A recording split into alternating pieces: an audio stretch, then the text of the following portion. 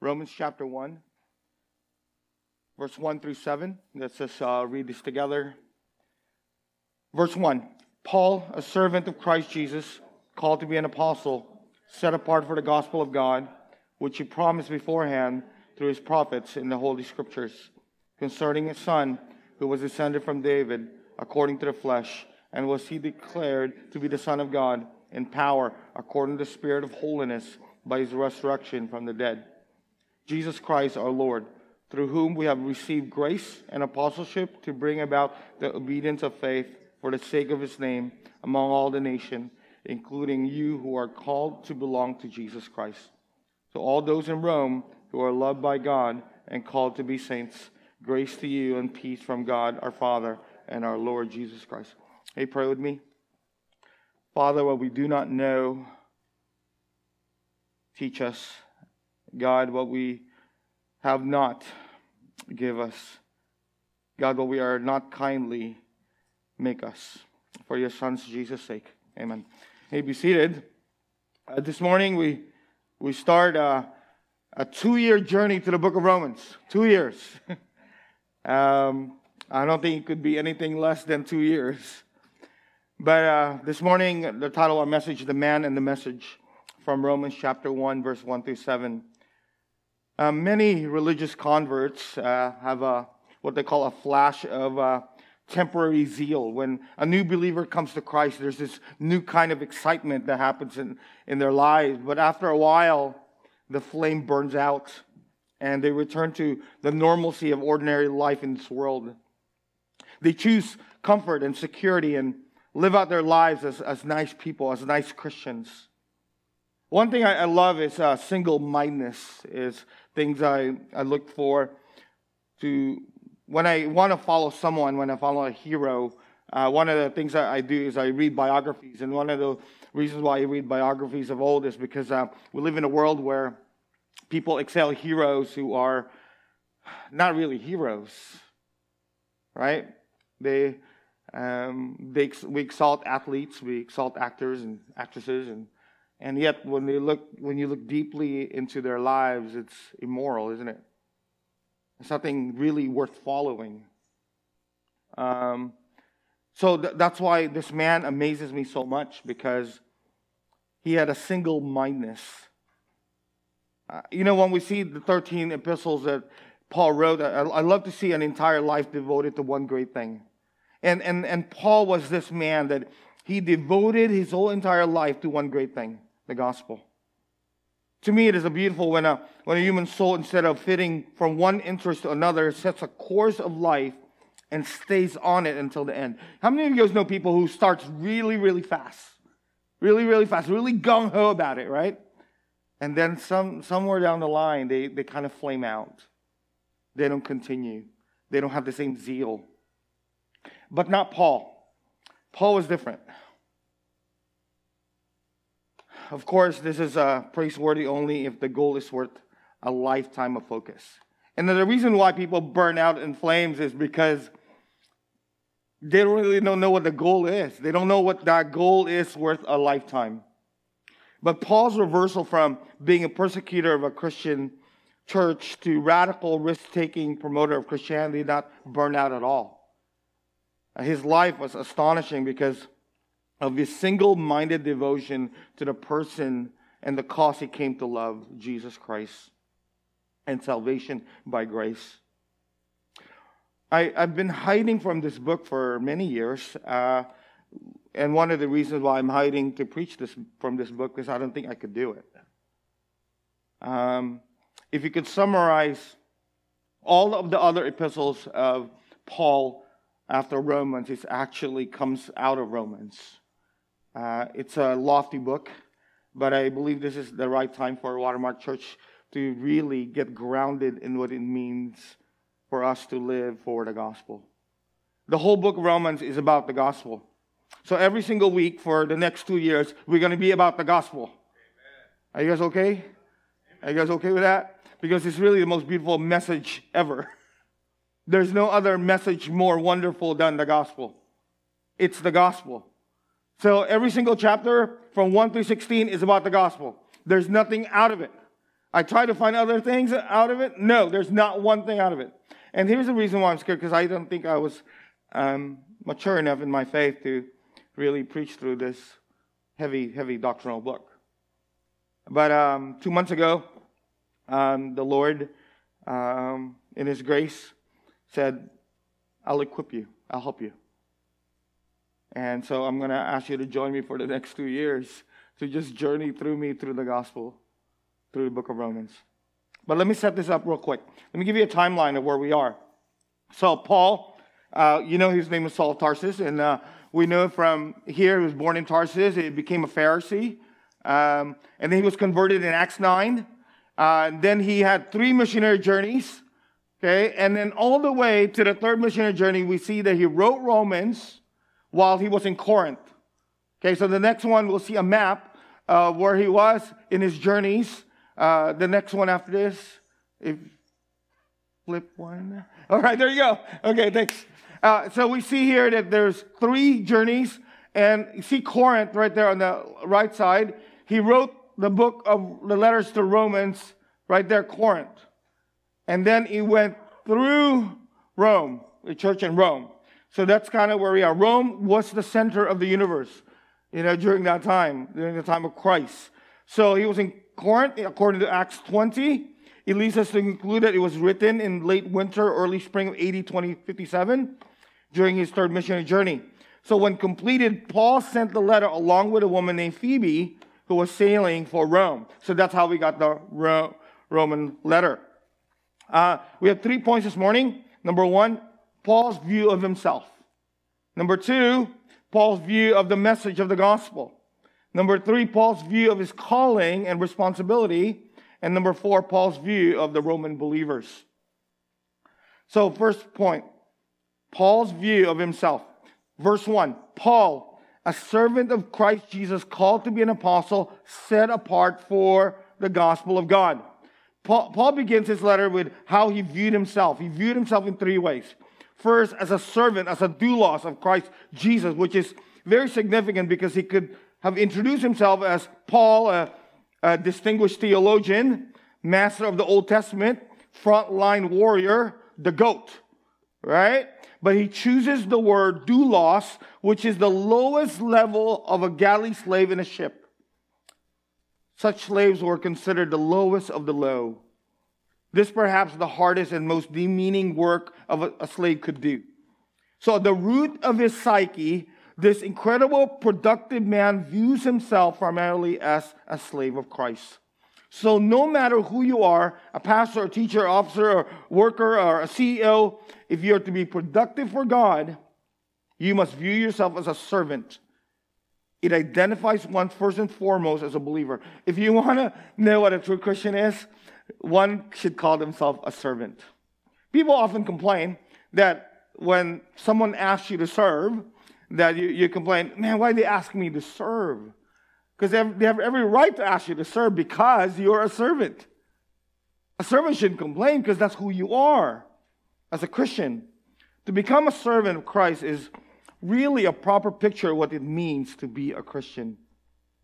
Jesus in Mark 10:45 says, even the Son of Man did not come to be served, but to serve.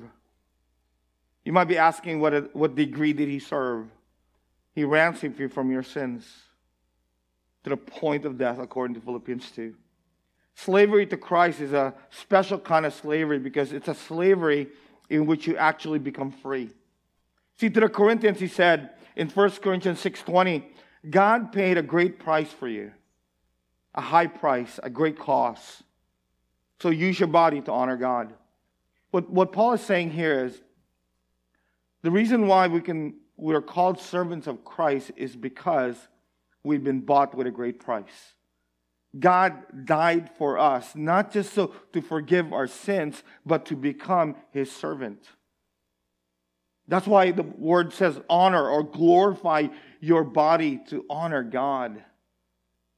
So when Paul identifies himself as a servant of Christ Jesus, he's saying, among other things, I am like you. Like you, I too have been purchased by Christ. I am his follower. I am a slave. People don't often think that's a demeaning title, isn't it, for someone? Call you a slave? But in reality, that's who we are. In Galatians chapter 1, verse 10, Paul goes on to say, For am I now seeking the approval of men or of God? Or am I trying to please man? If I were still trying to please man, I would not be a servant of Christ. The Bible is very clear that when you and I focuses on serving men, we lose it. We serve men because we're serving God. It's not the other way around. The reason why I serve you, the reason why I study, the reason why you can call me at any point in time is because I'm a servant of Christ. You are as well. There's joy in serving. Even Jesus said, I came not to be served. I had every right to be served, but I didn't come to serve. I came actually to serve you. So for Paul, it says, I'm not serving you till I could please you. I'm serving you because I want to please God.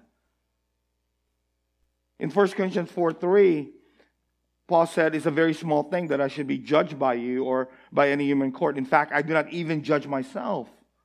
It is the Lord that judges me. See, he was a servant of Christ first and a servant of man second.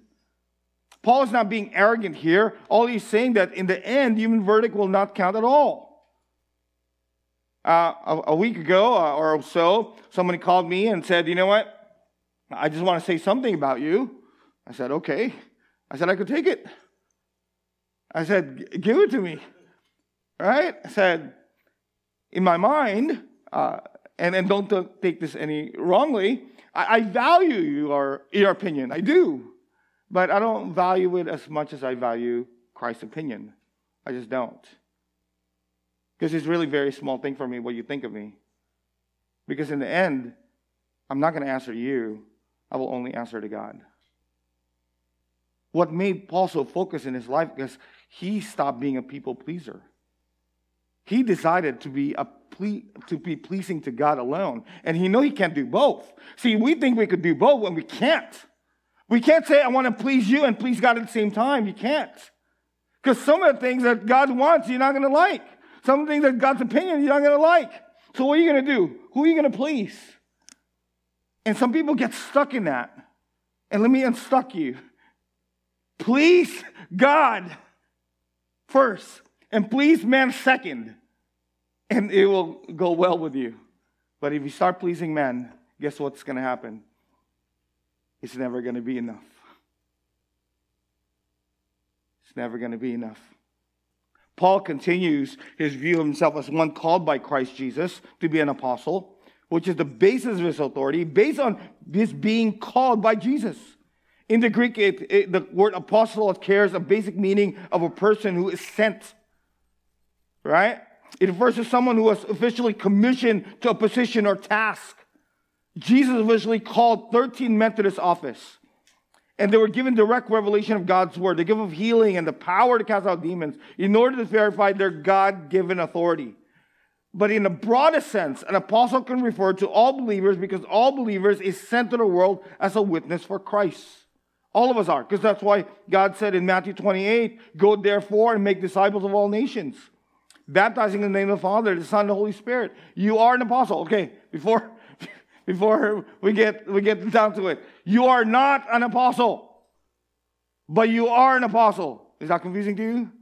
Okay, let me confuse you. There's only 13 men that has a big A on it.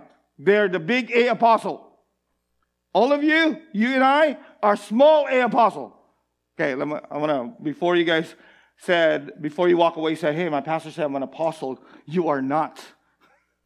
You are not the big A apostle. There's only 13 of them. Here, let me prove it to you. How many of you here have seen the risen Christ personally, bodily? Like, you got to touch his hands and you got to touch his feet. How many of you guys have done that? Any of you? I was hoping for one because I want to ask you how it felt. But none of you have seen who? The risen Christ, bodily, personally. How many guys here have talked to Jesus personally? Still no takers? Right. So you don't qualify. Okay, another thing. Did Jesus tell you, I'm going to commission you personally? Did anybody hear that too? Or seen that? No, it's only 13 men who was able to given that privilege. And they're really privileged men. But yes, we are small a apostle. From the literal world, apostles meaning being sent out. See, all of us are sent out, no matter who you think you are. You are sent out. Whether you do it or not, it does not take away that you are being sent out. And you say, sent out to what? Let me just give you very quick. How many of you here know people who does not know the Lord? I'm known here people that do not know the Lord. That if they were to die tonight, they will spend the rest of their life in a Christless eternity. How many of you guys know people like that? If you know people like that, God said you've been sent out to them. You've been sent out to them. And you say, oh, no, that's our pastor. He's being sent out to them. Actually, no, I'm not. I have the privilege of preaching to you and pastoring you, but that duty to be an apostle, to be sent out, is to all of us. See, God said, I bought you with a price. Therefore, glorify me in your body. How do you glorify God in your body? By going out.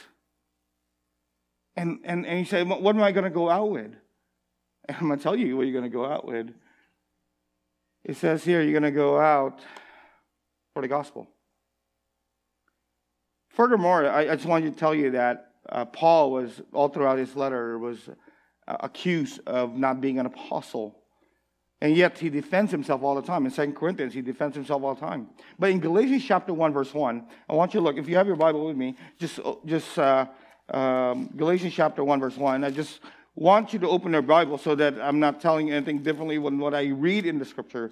Because it's always helpful that what I'm preaching to you is the gospel that's coming from the Bible itself. So Paul testified about his apostleship this way, and I love how this NCV has translated this verse. He says, from Paul, an apostle, I was not chosen to be an apostle by human beings, nor was I sent from human beings. I was made an apostle through Jesus Christ, the God, the Father who raised Jesus from the dead.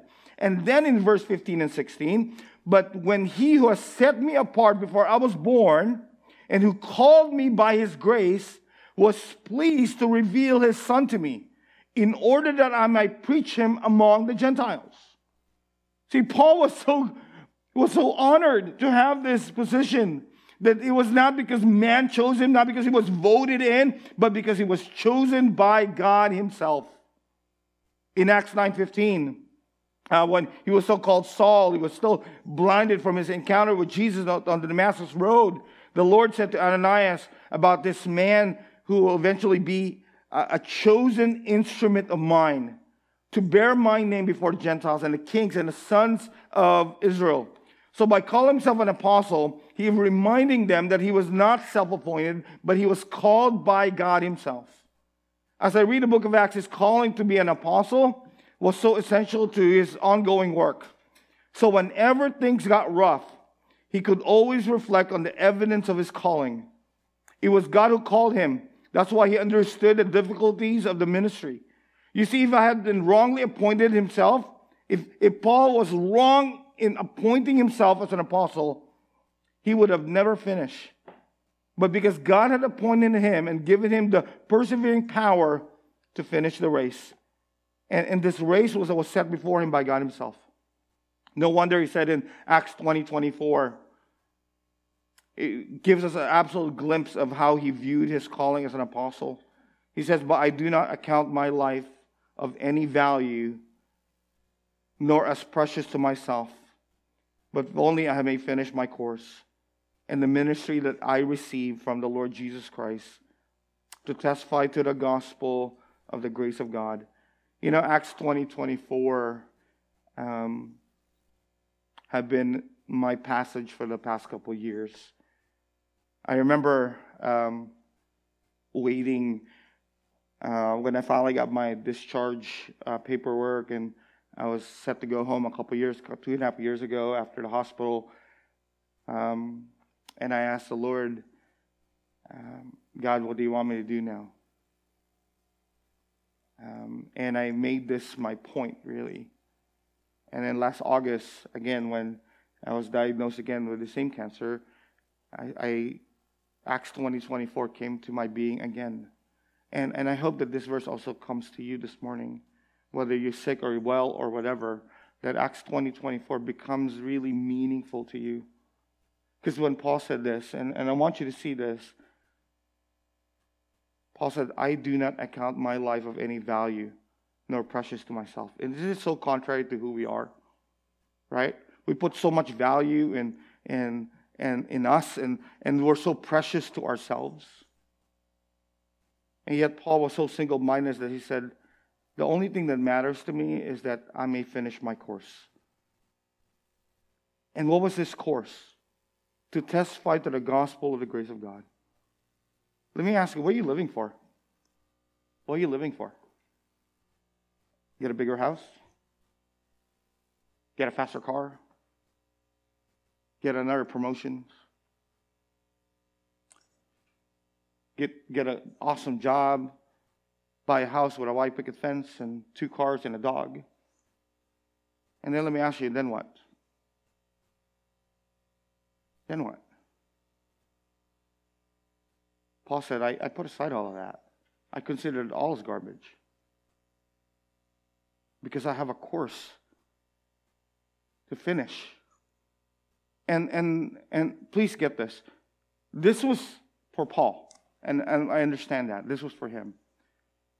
But when God saved you and I, He gave you a course. He gave you this course. And God says you are to finish the course I have set before you. I'm not saying that you can't restart the course, because you can.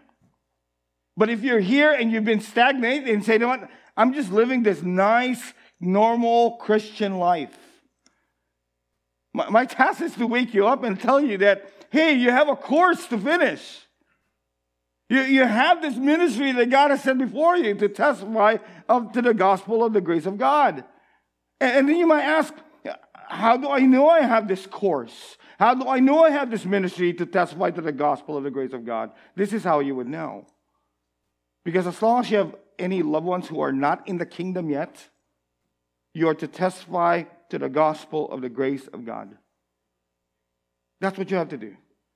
See, not only did Paul know that he was called, but he knew who called him. And that made such a difference, isn't it? Would it make a difference to the one who called you? Right? See, once in a while, I will ask my kids, hey, can you clean up after yourself? Right? There's a sense of authority because they're living under my roof, right? What if one day I would say, hey, Caleb, can you clean up the backyard? And he said, no, I will not. You do it yourself.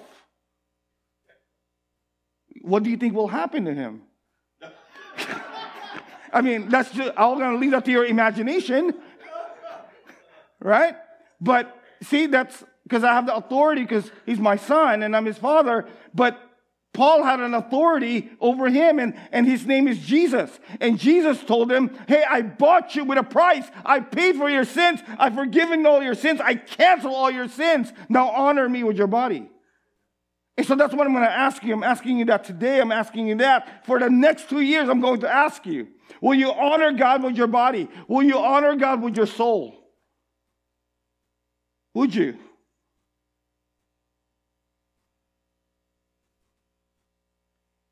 John Piper said in his book, you could download this for free, by the way, To Desire God, why I love the Apostle Paul. He says, better to lose your life than to waste it.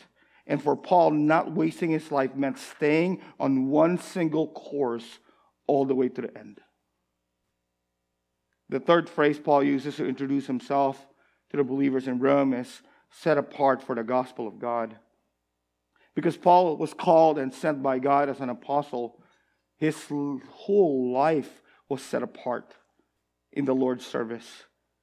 In the days before he met Christ on the road to Damascus, Paul was a Pharisee. And the meaning of the word is separation or separated one. Here he uses the same word for his commitment to the gospel. All of you here, you and I, are set apart for the gospel. whether you want to admit it or not. What does that mean? Do you know that you guys have the keys to the kingdom? How many of you guys here know that you have the keys to the kingdom? You guys know that you have the keys to the kingdom of God? You have the keys. What does that mean? Do you know that you have actually the power to lead someone to heaven? Do you know that you actually have this power to lead someone to eternal life? Just think about this for a moment. How many of you guys think he would have, if God would have saved people, he would just open the windows of heaven and say, "This is my son, believe him"? You think that? I don't think evangelism will be easier this way. What do you think? How about right now? Right now, you'll pray for that someone that you know who's not saved and say, "God, open the windows of heaven and let them hear you." I don't think that will be an easier way to do evangelism. Right? How many of us will be absolutely scared out of your life if the whole bit of heaven, "Hey, John, believe in my son"? How many of us would that be easier? Would that be easier? But yet, you know what he did do? He didn't do that. Instead, he uses sinners like you and me to be his channel of blessing to someone else. And then when you think about yourself, who am I? Who am I? You know who you are? You know who you are? You're an apostle. You know who you are? You're set apart for the gospel. You know who you are? You're a servant of Christ. That's who you are. How privileged is that?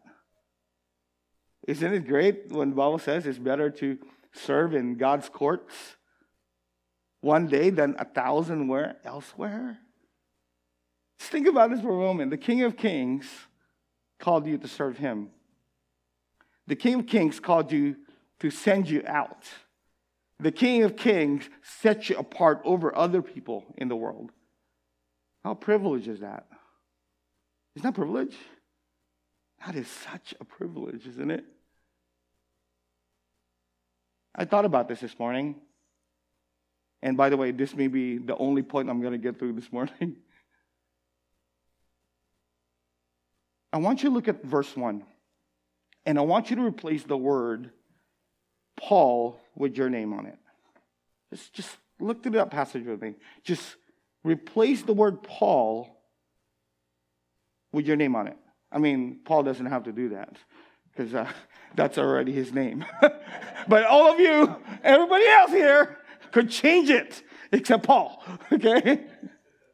But I want you to look at that. Put your name in it.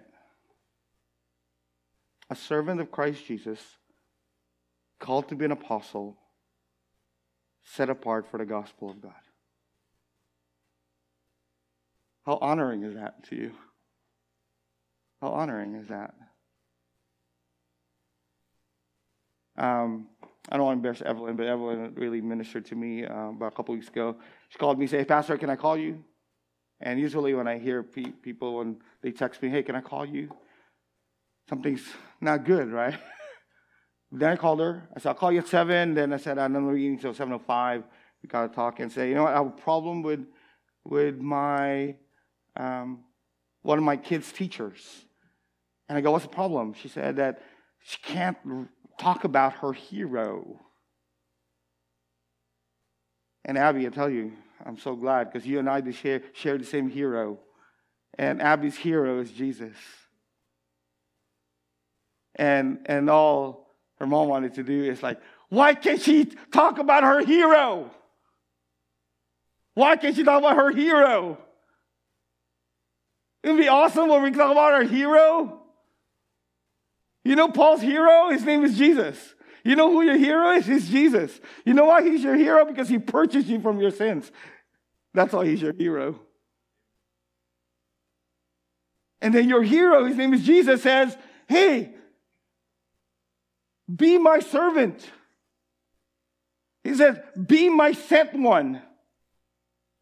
Hey, I will set you apart from this.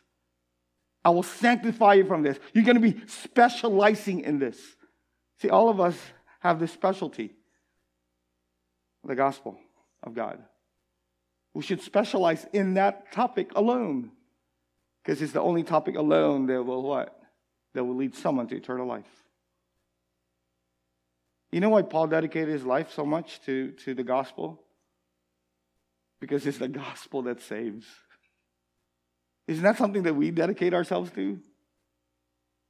Okay, I want us to really look at this, and I intend to go further, but I have a time clock today.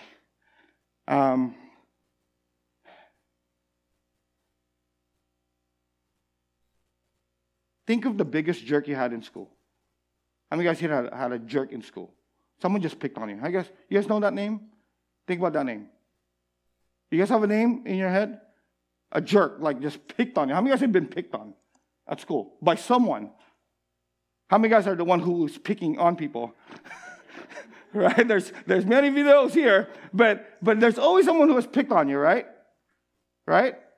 And then how many of you guys have thought, oh man, they're picking on me, and I want that person to have the best? How many of you guys ever thought that way? No, right? What do you think? I want that person to what? Have the worst. How many of you guys, you see that name, the one that picked on you? How many of you guys have wished harm on them? We could be honest here. We all humans. How many of you guys have wished harm on someone? Who's a jerk? Just a jerk, right? Well, the Bible has the biggest jerk of all. His name is Saul. Saul of Tarsus is the biggest jerk of all. You know what his job was? You know what his job was? Imagine having a license to kill. How many of you guys like to have that? No, don't answer. Do not answer that. He had a license to kill. That's who Saul of Tarsus was. He had a license to kill. And he has a license to kill a special kind of people. You know who those special kind of people are that he has license to kill? Christians. That he was licensed to kill Christians. Right? So what did he do? He got a letter. He says, give me a letter so I could go to this town, right? Right, to this town, and I could kill them. That's his job. One of the deacons of the church, his name is Stephen. Paul is the one who gave the signal to kill Stephen, the first martyr of the church. The biggest jerk ever. You want everything harmful to cost Paul, right? Harmful, everything harmful. But guess what God did? He specializes in jerks. You know how I know? Because he specialized on you. He specialized on a jerk. And after Jesus Christ, I believe Paul is the greatest man in the Bible. And no doubt in my head, in my heart, in my mind. So on his way there to kill Christians, what happened to him? He saw Christ. And what happened when he saw Christ? He changed everything in his life, right? Didn't it? Didn't he change everything? Radically changed everything in his life, correct? So if one is truly saved, one thing we do know is one will be what? Truly changed. There has to be a transformation, right? He came from being the persecutor of the church, the murderer of the church, to become its greatest what? Proponent of the gospel. How could that be? It happened because he was saved. It happened because he found his hero, and his hero is Jesus Christ. I was telling Evelyn that if his teacher doesn't want to read Abby's paper, I'll read it here. Absolutely read it here. So you still owe me a paper, Abby. So I'm going to tell you this. Because Paul found his hero, he said, I will follow my hero all the way to my death. So my question for you, who's your hero? Who's your hero? In a few moments, we're about to take the Lord's Supper to remember our hero. But yet he's more than our hero, isn't he? He's our Savior. He's our Messiah. He's our King. And Paul was so privileged to be called his servant. Paul was so privileged to be set apart. Paul was so privileged to be sent out by God. And I'm telling you this as an introduction is because you're no different than the Apostle Paul, except he saw the risen Christ. Okay? So from now till next week, if you've seen the risen Christ, can you preach for me next week? If you so happens to see the risen Christ next week, you belong here, I belong there. But since that might not happen, unlikely, will you take this journey with me to this man who dedicated his whole life, who gave his whole life for this one cause, the gospel? Because it was worth it. And I'm here, I'm not trying to embellish, I'm not trying to put Paul on a pedestal. I'm actually putting the one who called him to a pedestal, Jesus Christ. And the main part of this is, for me, is do you love Jesus? And my question for you is how much?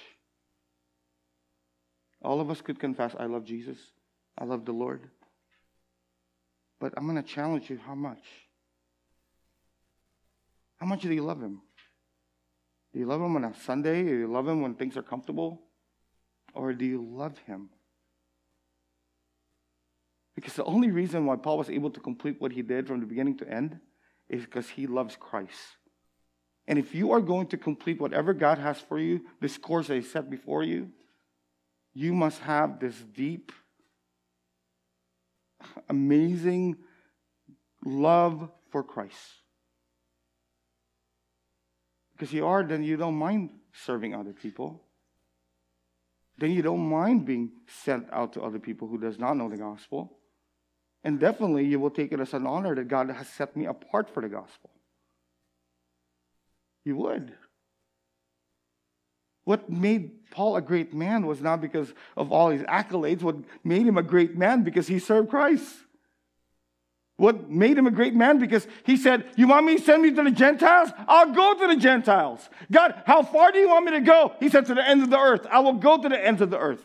I will preach to the Gentiles. I'll preach to whomever you call me to preach. Whether I am free or I am in jail, I will preach the gospel. You know, because he said, out of everybody in the world, you saved the biggest jerk of all. That was him. And God said, I have set this jerk apart. You here who are sitting here, you have been set apart. Out of all the people in the world, He said, I will set you apart. I will choose you. How amazing is that? You could only see how amazing that is when you realize how sinful you are and how undeserving you are of the goodness of God. Okay. So God said, and I will conclude here, you've been bought with a price. And that price was the blood of God's only Son. And that blood resulted in what? In the cancellation of all your sins.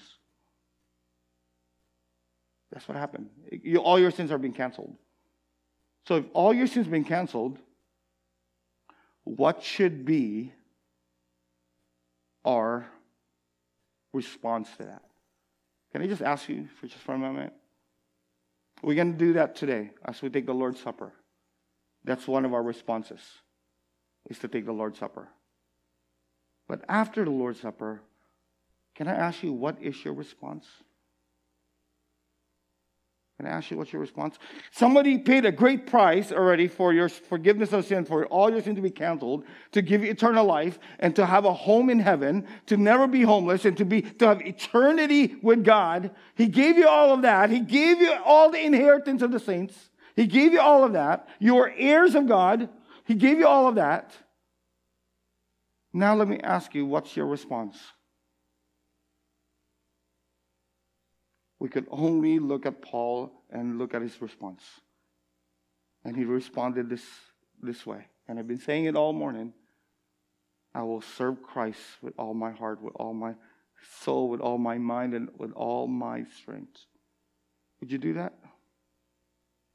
Would you from this day on say, I'm a servant of Christ? I'm a slave. I'm a doulos. I will do whatever for me to serve Christ. Will you finally consider your calling to be an apostle, to be the one who's being sent out for this privilege to be what? An evangelion, meaning an evangelist, a proclaimer of the gospel of God? Will you finally do your duty? And finally, would you take it a privilege that out of everybody that he could have chosen, he chose you? Those are the three things that we can respond to this. God, I will serve Christ however you want me to serve Christ. I will do my job to present this gospel that is life-giving to someone who doesn't have it. You know, N.T. Niles made evangelism so easy to define. It's like, if you see yourself a beggar, and you're a beggar and you found this bread, and what do as a beggar? You find another beggar to tell him where to find bread. That's evangelism. You and I have tasted the bread of life, right? All of us have tasted the bread of life, right? We're the beggar who found the bread of life, who came to us, and then finally God said, go find another beggar so you could tell him where to find bread. That's evangelism. And last thing is, like, you're so special. Whether you like it or not, whether your husband or your wife tells you you're special, I'm going to tell you you're special. And this is how special you are. Out of the millions of people who lived in the world, he chose you. He set you apart. He said, I'm going to put you aside and I'm going to use you. That's awesome, isn't it? That the King of Kings would do that for you. For what sake? For the gospel. There's a book that I've been reading right now. It's called The Gospel Primer. And it's really awesome because it talks about really our duty with the gospel. It talks about what a privilege we have that we have actually this gospel. Do you know, how many guys here watch the news almost every day? Watch the news or hear about the news. How many guys here do that? How many guys here still read a newspaper? How many guys, you guys know what a newspaper is? Right? How many guys still read newspaper or read whatever, right? We have all this news. And one thing that we could conclude is all the news are what? Are bad. Isn't it? Do you see anything good in the news? Do you ever see like an article and say, oh man, that's good news? No, most of the things you say is bad news, right? What do you hear all week? What do you hear all month? Somebody got killed. Somebody was murdered. Somebody was gunned down. Is that the news that we hear all the time? Right? Someone died. Well, when someone dies, do you ever think this way? Where is that person today? Where is that person today when someone dies? When you see an 8-year-old or a 6-year-old being gunned down, the question is, where is that child? Or when a man guns down at Wendy's, where is that man? Where is that woman when they die? Have you ever asked that question? Because they could only be in two places. Either they will be in heaven or they will be in hell. There's only two places they could be. And yet you and I have the power and the keys to the kingdom to tell them, you don't have to go to hell. You could actually go to heaven by believing in His Son, Jesus Christ. And yet, we find ourselves ashamed of even saying to someone, hey, God loves you. God doesn't want you to die in your sins. God wants to cancel all your debt legally to God. He actually did it already. You don't have to do anything. He did it already. Would you just tell him that?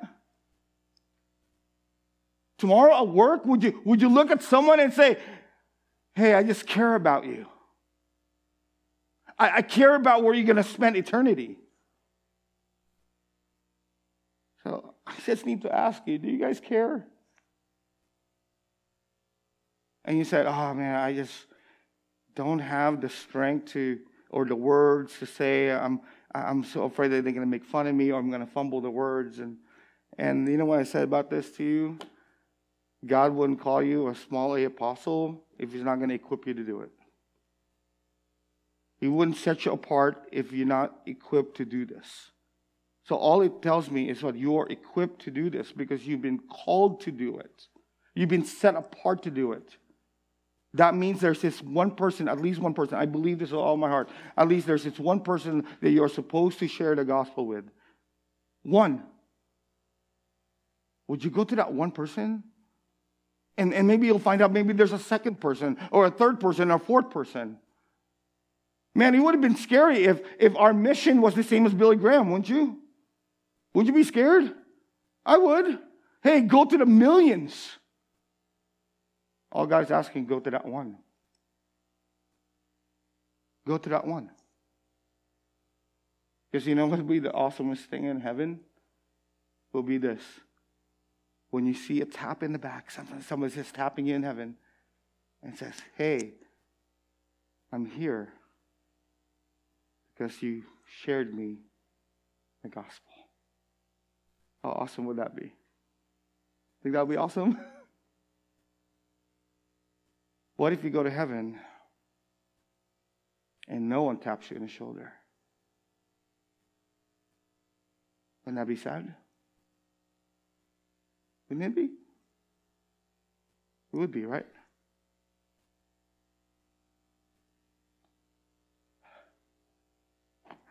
As we prepare our hearts for Lord's Supper, the Bible says, to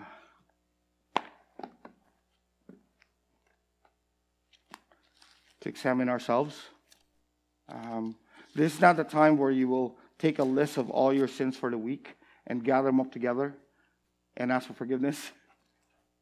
Actually, this is more of a examine yourself whether you have been fulfilling your calling as a servant of Christ, as a small A apostle, and as a one who's set apart for the gospel.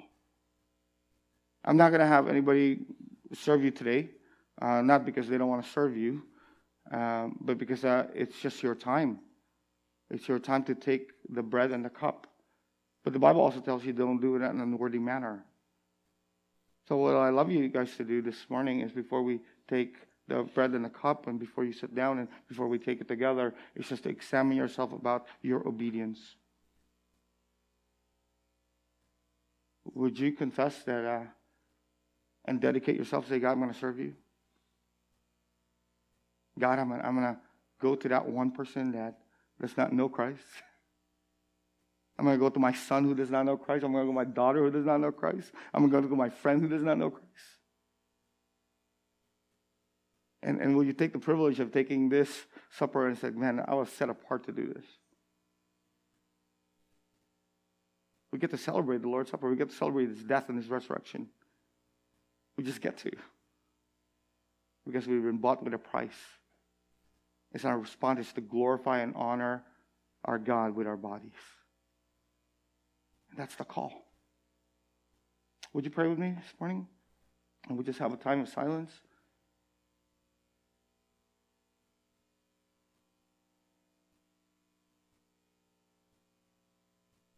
Oh God,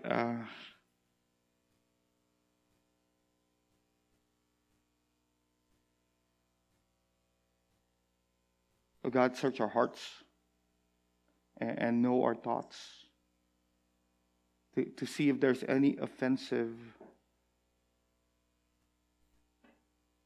speech, offensive lifestyle, offensive thinking in our lives.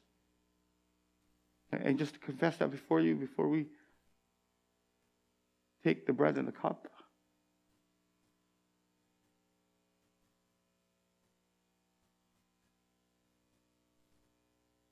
God, thank you for paying for all our sins. God, you ask us to confess it, and you promise, the Lord, that you will cleanse us from all unrighteousness.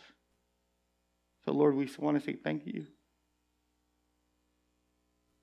Thank you for the times where we have said no to someone who asked us to serve them. God, we're sorry for the times that we feel inconvenient because someone has asked to serve us. God, we're sorry that we allow our own busyness, oh Lord, to take so much part of our life that we don't have the time to serve other people. God, we're sorry that we don't look for opportunities to serve others.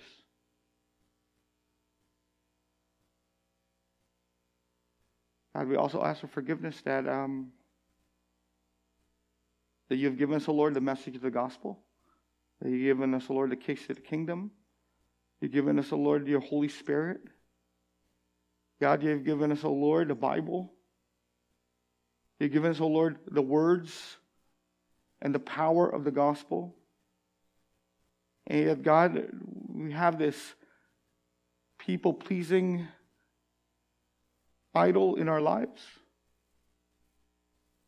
And the fear of rejection, that we rather not share Christ and eternal life with those who are living in a Christless eternity already in judgment with you. Oh God, forgive us that we care more about our destiny than the destiny of others. God, we're sorry that we don't believe that there's power in the gospel. God, help us to believe that this gospel has stand for over 2,000 years and it will continue to stand. Help us to put our faith and our weight in the message of the gospel. This is powerful, God, because it saved us. It saved a wretched man like us, God. So it has a power to save another wretched man like us.